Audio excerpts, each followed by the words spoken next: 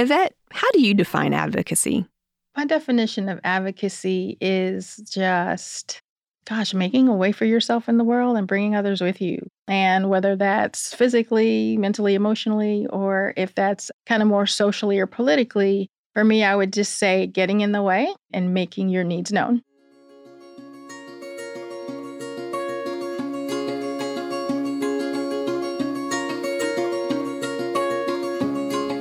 Welcome to Hidden Voices, where we are uncovering the stories of Georgia's residents with developmental disabilities. I'm your host, Shannon M. Turner.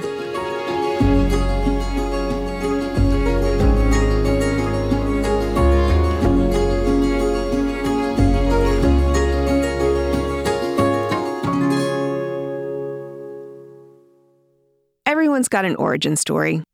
Think about superheroes. They have origin stories for how they got their superpowers.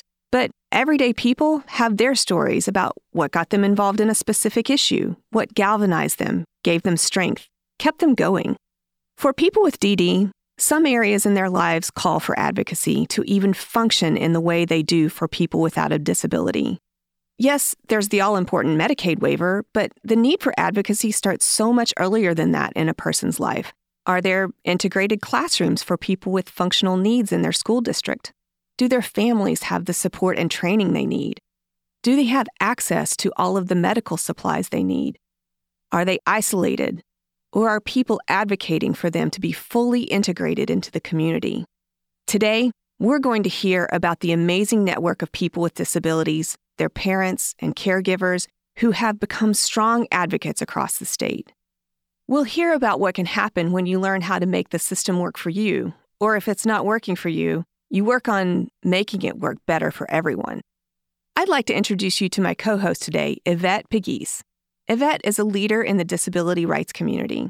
She herself has a developmental disability. Yvette had a career, was on track to receive an Ivy League education. She was a mom of 2 young kids. Everything was going along at this fast pace until she reached the age of 30. Then in a pretty quick succession of events, everything went sideways. Let's listen in as she tells us some of her origin story and how that turned her into the advocate she is today.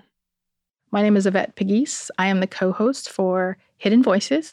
And today I'm talking about my having multiple disabilities.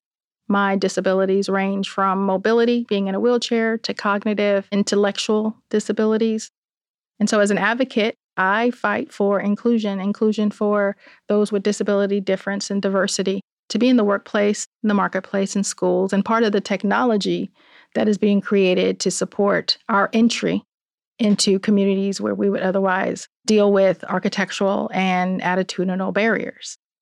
My condition is called Arnold-Chiari malformation. I have type 1. There's like 3 different types. I didn't know I had it until I started having paralysis on the right side, and I went into emergency, and I was an engineer at IBM, traveling. I was kind of on my way to getting this amazing college education that I had been praying about at Harvard, and my body started changing. And after the emergency room visit, they said that your brain is falling into your spinal column because of a condition that causes a lot of swelling. It causes a lot of motor issues, and you need to redirect the CSF fluid in your brain to other parts of your body to keep it from pressurizing. So it was basically like my head was a dam that was about to blow.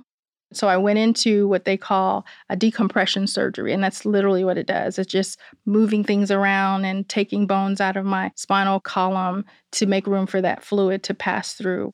And during that surgery, I was told that I had either a spinal seizure or some type of spinal dysfunction. And so I walked in and never walked back out. So my life changed overnight. I couldn't go back to becoming an engineer. I couldn't take advantage of this fully funded scholarship to become an education leader. And I couldn't talk. There were so many things in that moment that I could do before walking into the operating room. The beauty is that I did get off the table. Because of my faith, the question wasn't why me? The question was like, okay, what now? Even though Yvette's disability didn't come on until later in life, technically it's still considered a developmental disability because it relates to a previously undiagnosed birth defect. These days, Yvette is involved in advocacy in a variety of capacities, and a lot of times, she says her best advocacy is about helping people know what already exists through organizations such as Disability Link. I work alongside Disability Link in my effort to provide resources for others, because I don't think we need another resource organization as much as we need a map, because the services are out there. I think federally, locally, and even nationally, there are resources available. I think the hardest part is putting them together as opposed to just finding yourself kind of going around in circles. One thing that sets Yvette apart from the other people in this episode is that she herself is the person with a disability. Our next two guests are parents of children with developmental disabilities. Yvette talks about how little understanding and advocacy there is for people who are parenting when they themselves have a disability. Being a parent or parenting with a disability is not an area that's as supported as parenting a child with a disability. When I'm the patient and the advocate with the responsibility of being a wife and a parent, I now have to take my own child's temperature on a regular basis. And how do I do that cognitively? And that disability didn't just happen to me. It happened to my entire home. It affected my marriage. It affected my parenting. Affected me professionally. So there was really no one person at any of those stages to say, Yvette, here's what you do next. Here are some of the options. Advocacy is a language. It's a culture. It's cultivating culture. It's a need. It's a purpose. And it's so many things that don't fit under the dictionary definition of it that as I look back, I feel like it was just one big black hole that needed advocacy. The next two families we'll hear from also experienced that black hole, the void of advocacy in the parts of the state where they lived, and into that void, they stepped forward with resilience and leadership.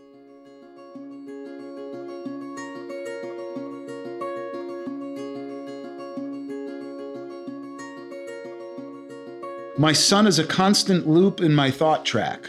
My son is the boy you can hear from outside the house or from the other room, making sounds that seem to have no form. My son is quiet, sometimes for hours at a time. My son spends most of his time inside, in his wheelchair or on the floor, watching movies, listening to music or stories, playing with me. My son is the boy with clenched hands, held up in the air as if in protest, tight hands that close like vice grips because the part of his brain that says let go is on sabbatical. My son stands out in a crowd even though he can't stand by himself.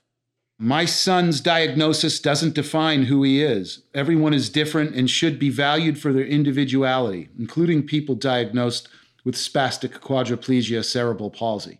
My son sometimes has scratches on his smooth and brilliant face, some of them fading, some of them fresh, because he can't quite control his hands and because his fingernails often are really hard to trim close with those clenched hands. My son has a smile with no strings attached, a gigantic smile for you and especially for me whenever I enter his space, because my son inexplicably hasn't tired of his old man yet. Now 18 years old, Joe Grillo lives in the small town of Sati Nakuchi, a town located in the lush, beautiful mountains of northeast Georgia. He has cerebral palsy and spastic quadriplegia. He uses hand motions and sounds to communicate. Jerry works for Georgia Tech and is a writer. He keeps a blog about their lives. The words you just heard at the top of this segment were from a 2016 Atlanta magazine article Jerry wrote about his son and their lives together. Jane was a writer in her own right for a long time, starting out her career as a journalist. You'll find in their story how those skills to investigate and articulate led them to be poised to advocate, not only for their son, but for others as well. Jane tells us a little bit of Joe's birth story, which for their family was the first place of advocacy, right down to deciding who they would let into the neonatal intensive care unit. Joe was a surprise before he was even a surprise. I mean, when we found out that we were having Joe, he was a surprise. I just never felt good. Like, I felt fabulous when I was pregnant with Sam. We have a daughter. There's 14 years between our kids. So I anticipated that I would again feel fabulous, but I did not. I was exhausted and tired. So I was about to go for my 6 month when they do the glucose test and all this stuff. and went into labor like 3 days before that appointment. So I was having people come in to visit and bring flowers and all this stuff. And meanwhile, I was trying to grasp what was going on with this little 2.5 pound baby that was born at 26 weeks. And I didn't really even understand about prematurity. I just couldn't even grasp all of that. So it wasn't like when people would come to visit and Joe was in the NICU, I sort of had to learn early on how to prepare them for what they were going to see. And I started categorizing who could go see him and who couldn't based on if they could take it or not. So that was, I guess, the beginning of my advocacy. I had to start figuring out how to dose people with the information about what they were going to see and who Joe is, and almost take my whole maternal feelings out of it. So 77 days in the NICU is a really long time, and he was the smallest and the most fragile of all the babies in the NICU for a long time. You might think from that long hospital stay, the Grillo family would have emerged with a mountain of medical debt. But Jane told me that they were incredibly lucky to find the Katie Beckett program just after that. Well, thank goodness for the Katie Beckett waiver. Katie Beckett is named after a family, a young woman who had some significant disability, and her parents fought to have a new Medicaid eligibility for people with significant levels of disability to stay in their home. Because before Katie Beckett, if you wanted to be on Medicaid, you would have to live in the hospital or a nursing home. But Katie Beckett made it possible for people who don't meet income eligibility. In other words, we made too much money to qualify for straight Medicaid, but our son's conditions were going to be so cost prohibitive for a middle class to working parent family that we needed the secondary support. So we have regular insurance, and then Katie Beckett is secondary. The place where families encounter the need for advocacy is often right away after the birth of a child with a disability or at the point of diagnosis. The need for advocacy continues quickly after that with finding, obtaining, and paying for the right medications. I started going to all these places. So talk about a crash course in advocacy, right? Start with medication and insurance. Joe had this thing called infantile spasms, which is a kind of seizure. Like the medication for that, the little tiny bottle was $2,000 and insurance wouldn't pay for it. Yeah. We finally did get it. And right around the time when we got approved for the pharmacy to get the meds for us, we got approved for Katie Beckett. So it just kind of clicked into place. Yeah. Yvette and I talked about this. Can you talk about what your vision for our system of medication should be? My experiences is that industry is about the stakeholders and not about the people who need the medication. It's not about the patients. It's more about getting the most profit. And isn't it interesting that you don't see the people as receiving the medications as the stakeholders? Of course. They should be the stakeholders. They are the stakeholders. Yeah. At this point, the Grillo family has worked hard to get their systems and structures up and going. They're like a well-oiled machine. Everything's clicking along at a steady pace, and then just when you think they've planned for all contingencies... It was a cerebellar stroke, so it wasn't like a hemorrhagic stroke that, where there was a bursting blood vessel or something. What was interesting was it gave us a little dress rehearsal for disaster. So our daughter, yes, your big sister lives in Michigan, and she has the kind of job where she can travel pretty easily and still do her work. So when I called her and said, well, your dad has had a stroke, she just said, okay, I'll be on a plane and it's no problem. I can do what I need to do and just be there to do whatever you need. And we had discussed beforehand, hypothetically, what's going to happen if anything happens to one of us, like when we're really old. We don't know what will happen in the future. It's one of those things we heard over and over again through the Story Collection Project.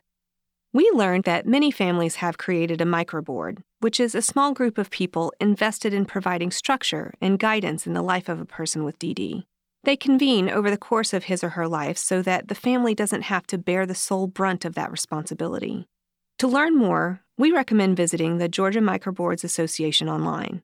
We'll provide a link in the show notes. There's fear of the unknown.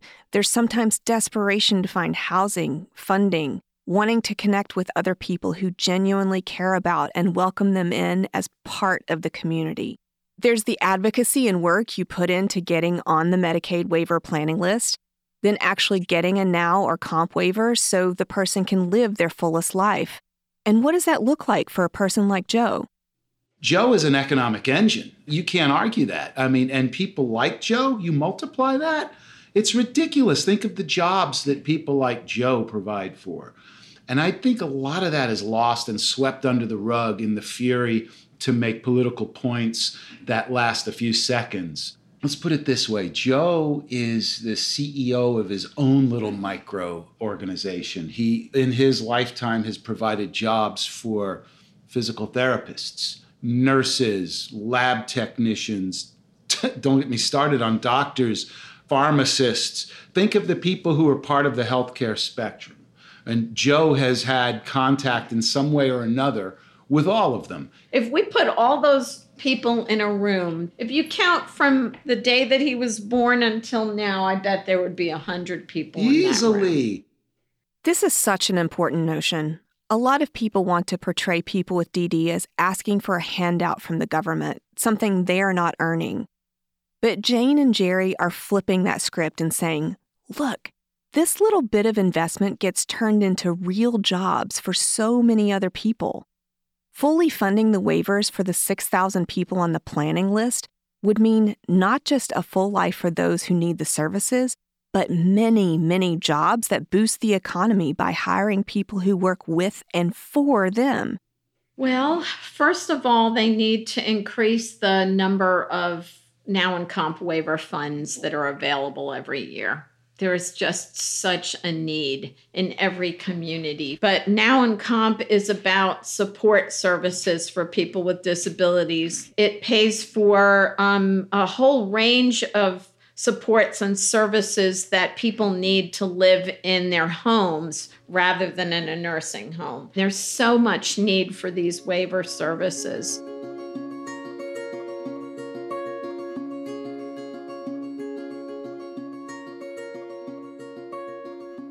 There's a lot that connects the Grillo family with the next family we'll meet, the Ladd family.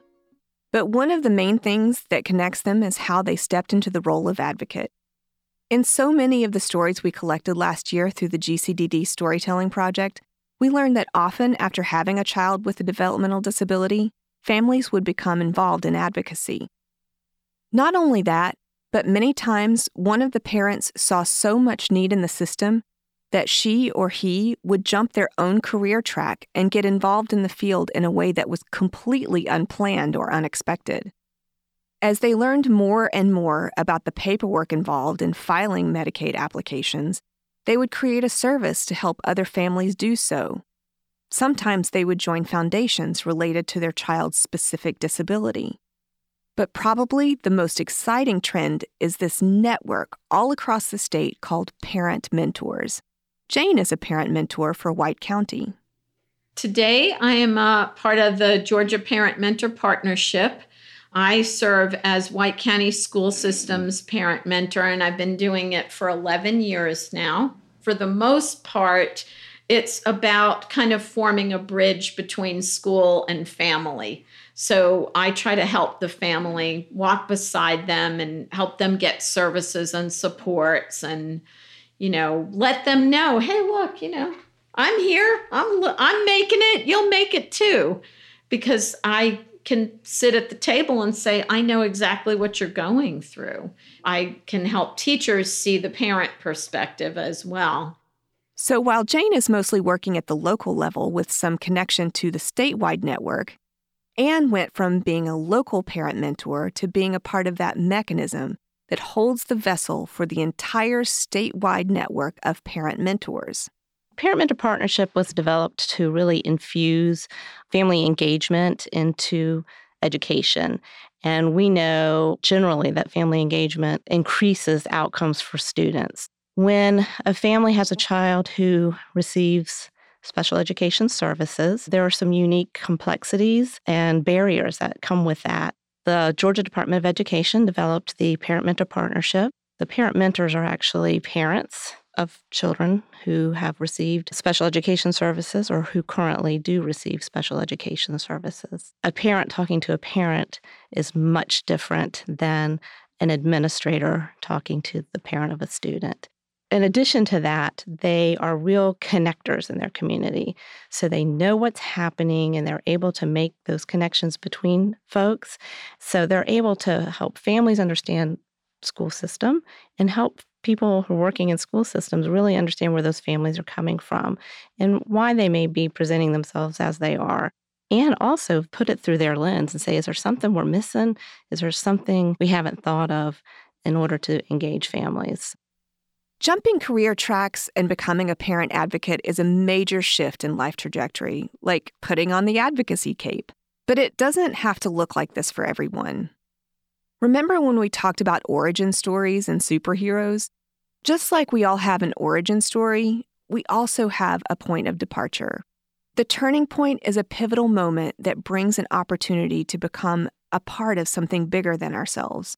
The moment has a huge impact and galvanizes us to action. I want to be sure we're showing that these everyday people met extraordinary circumstances and demonstrated resilience. Often, there were things about their life that came before and uniquely prepared them for this role. Like how Jane was a reporter, which developed skills both to research and to take things less personally. Or how Anne was in the field of design, which led her to approach the social services her son received from a holistic, systems-thinking perspective. Another way to think about it, though, is that we all have this capacity because, in the end, it's just your kid, your friend, your neighbor, and so you rise up to meet the challenge. It's just what you do when life lifes.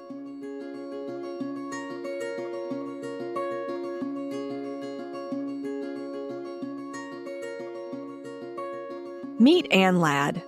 She is the Family Engagement Specialist for the Division for Special Education Services and Supports through the Georgia Department of Education.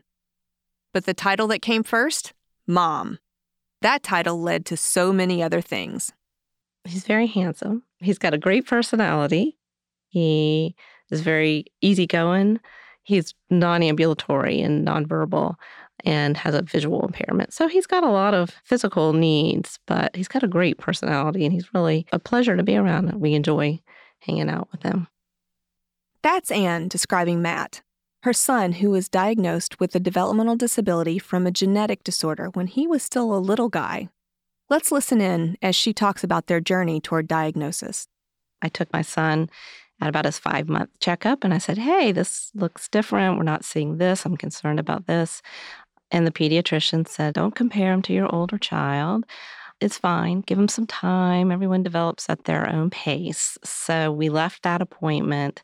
And within a couple of weeks, we knew that there was a little something more going on. So it really took us reaching out to our extended family who connected us to a developmental pediatrician. And there was clearly something going on more than me being a paranoid mother. So shortly after that, though, he developed a seizure disorder. It was, however, quite some time before we received a diagnosis. And during that time, we began doing therapies and the things that you do, seeing doctors, seeing various specialists, and they speculated that it was perhaps a mitochondrial disease. But here's another thing we were told. Well, it's an invasive test and it costs a lot. And really, there's nothing you can do about it. So that's probably what it is, but just continue doing what you're doing. We continued to push and did receive a firm diagnosis. We were pleased to know and have that confirmation. So for Matt's family, pursuing the proper diagnosis was a turning point. They had to become strong self-advocates. A lot of times when we interviewed people with DD and we asked them what their definition of advocacy was, they said it was simply standing up for yourself. If you have to pursue someone just to get the right and proper diagnosis, this might be your first place of advocacy. The next point of advocacy for a lot of people, getting a Medicaid waiver. Early on, we got on the waiting list with Matthew probably when he was 5 or 6 years old. And it was just getting hard. I mean, it was just physically and emotionally hard. And so we were calling more often to check where we were on this infamous waiting list. And one day my husband, Paul, called and just said, look, we need some kind of support. My wife is losing her mind. They sort of ruffled through some papers and said, well, we've just gotten, we're going to be giving out more waivers. And let's see. Oh, yeah, we see Matthew's application here. Yes, okay, we're going to work on that immediately. And we just both were grateful, but we both thought, gosh, what if we hadn't called that day? Or what about the people who don't know to call or don't, the equity of it felt unfair. Yvette, can you tell us about your own experience with trying to get a Medicaid waiver? So I applied early on. I do not have one today. I am on what used to be called a waiting list. A list I have no access to, a list that I don't even understand fully or where I stand on this list. I didn't even know I needed it, or Medicaid, or the Medicaid waiver, which obviously is not the same thing, until I started to have to pay for my personal care assistant that would help me medically when my husband had to return back to work. So that's where I need it the most. I need it for the support and the insurance. I thought about reapplying, but what I've done instead is I've just adapted, which is sad but true of a lot of families, because I either sit around and wait for the waiver or I live. My motto is you either live in pain or you die in pain. And so I've chosen to live, which is a hard decision. It's painful, but it's what my family needs and it's what I need to be sane, to keep sane. Being an advocate is kind of Anne's full-time job now, not just for her family, but for the whole network of families who have a child with DD currently in the state of Georgia's education system. I think I was reluctant. I had no interest in working in the world of education. When I was in college, I thought, who would major in education? I had no interest in that. I look back at my own path and opportunities have come my way and kind of surprised that they've come my way and that I've walked that path as those opportunities have been revealed, but appreciative. And just to know so many incredible, passionate people who want to take their own experience and really enrich the lives of others.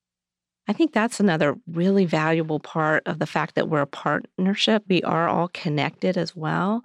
And so everyone brings different stories to the table, which is so valuable because I don't have to be the expert on everything that comes my way or every question I get. But there's this network of people I can reach out to, and they've had that experience or they've gone before me or, their concerns are different than mine. So I think that's what really strengthens our group. When it comes to that notion of expanding the network, we're going to come back to that idea of the importance of strong networks over and over again. When people know each other, know how to share information, know how to stand up, not just for themselves, but for each other, it's just so much more effective.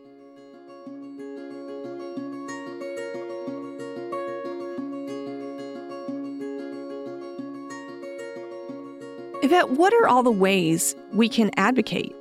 Advocacy requires information. It requires that you're transparent with your experience.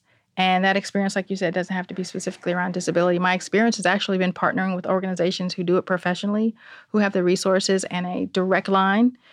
Just like with GCDD, I was able to show up at the steps of our local state capitol and speak with individuals who are making those decisions or have a part in moving those decisions forward. But then I've done something as simple as, getting a manager's attention and saying, this doesn't work. Or don't ever say that we're grandfathered in. That's not a thing. And, you're putting yourself at risk. Or as simple as, gosh, my kids from the age of maybe 7 would redirect folks who would speak to them instead of me because they figured since I was in a wheelchair that I couldn't speak. So it's about, in my case, being more linear, not just fixing your problem, but making sure that that problem extends to other issues, circumstances, and individuals, teaching others around you. And yes, sometimes that might be a Facebook post. It shouldn't be angry. It should be more like a response for inclusion. And in terms of inclusion, Yvette talks about how the desire for inclusion sometimes comes before we build physical spaces that can accommodate inclusion. Yeah, you told me that you think that in terms of accessibility, that there's the physical component, but there's also the social component, Yes. that people's attitudes really have to shift. And that maybe even comes before we make these physical changes. How do you think we should go about making those shifts in our society so that folks are not marginalized or invisibilized? So the attitudinal changes really do affect the architectural ones. Because if you don't have the attitude of change and you're the person moving the needle, you won't even want to make change. There's other ways, right? There's litigation, there's threats, there's other ways to kind of force someone to do it. But I found that when you force someone to do it, it's either not done well, it's done to the minimum, requirement, and it's not really well received. So yes, the attitudinal has to come first. This is an interesting thought experiment that Yvette is introducing us to. Which comes first, the chicken or the egg? If you want to work toward inclusion, is it most important to change hearts and minds first? Or is it more important to build a physically accessible space? Frankly, it works both ways. You have to make a building accessible for people to be part of the conversation, and you have to want them to be there in the first place to have an inclusive conversation. When Yvette says nothing about us without us, this is a really important idea. And it harkens back to the folks who fought for the passage of the Americans with Disabilities Act. Remember in episode 1 when Tally Wells described folks crawling up the stairs of the Capitol, pulling their wheelchairs behind them? That's a powerful image, hopefully one we won't have to see again. Sometimes the whole idea of advocacy is daunting, overwhelming, really. It feels like no matter what the issue, we're all waiting around for permission, for our marching orders, for a playbook to know how to become an advocate. And with issues of disability, you really don't have to. In fact, you shouldn't wait for it to happen to you or your family or someone you know to get involved. You don't have to wait for it to become your origin story. Your origin story can start today because more than likely, sooner than later, these issues are going to impact you and/or the people you love. Advocacy is like a spectrum, a constellation of different kinds of actions. So here's just some of what you can do. Start with strengthening and broadening your network by getting to know and appreciate people who are different from you and stay informed. When you're feeling grounded and ready to start taking action that will lead to tangible change, commit to building a relationship with your state legislators and hold them accountable to creating and supporting budgetary and policy changes on the state level. By the way, GCDD has advocacy training days that are powerful and effective, and they are a great way to get involved. At the end of the day, what will get you ready for any kind of action is knowing the very human stories behind any issue. As Jerry says, it's not really political at all. It's about seeing and meeting his son where he's at as a human being with his own origin story. I mean, one thing I would say is to stop politicizing people's lives and start humanizing people. It just drives me crazy how something like care for people who demonstrably need it the most becomes a political issue.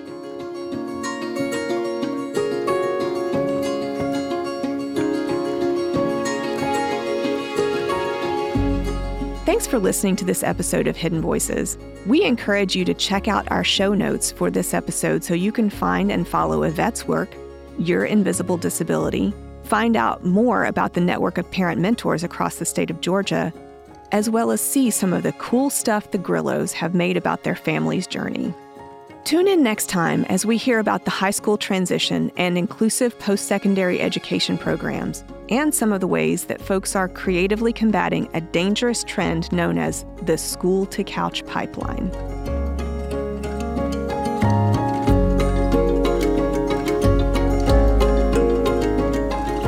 Hidden Voices is sponsored by the Georgia Council on Developmental Disabilities.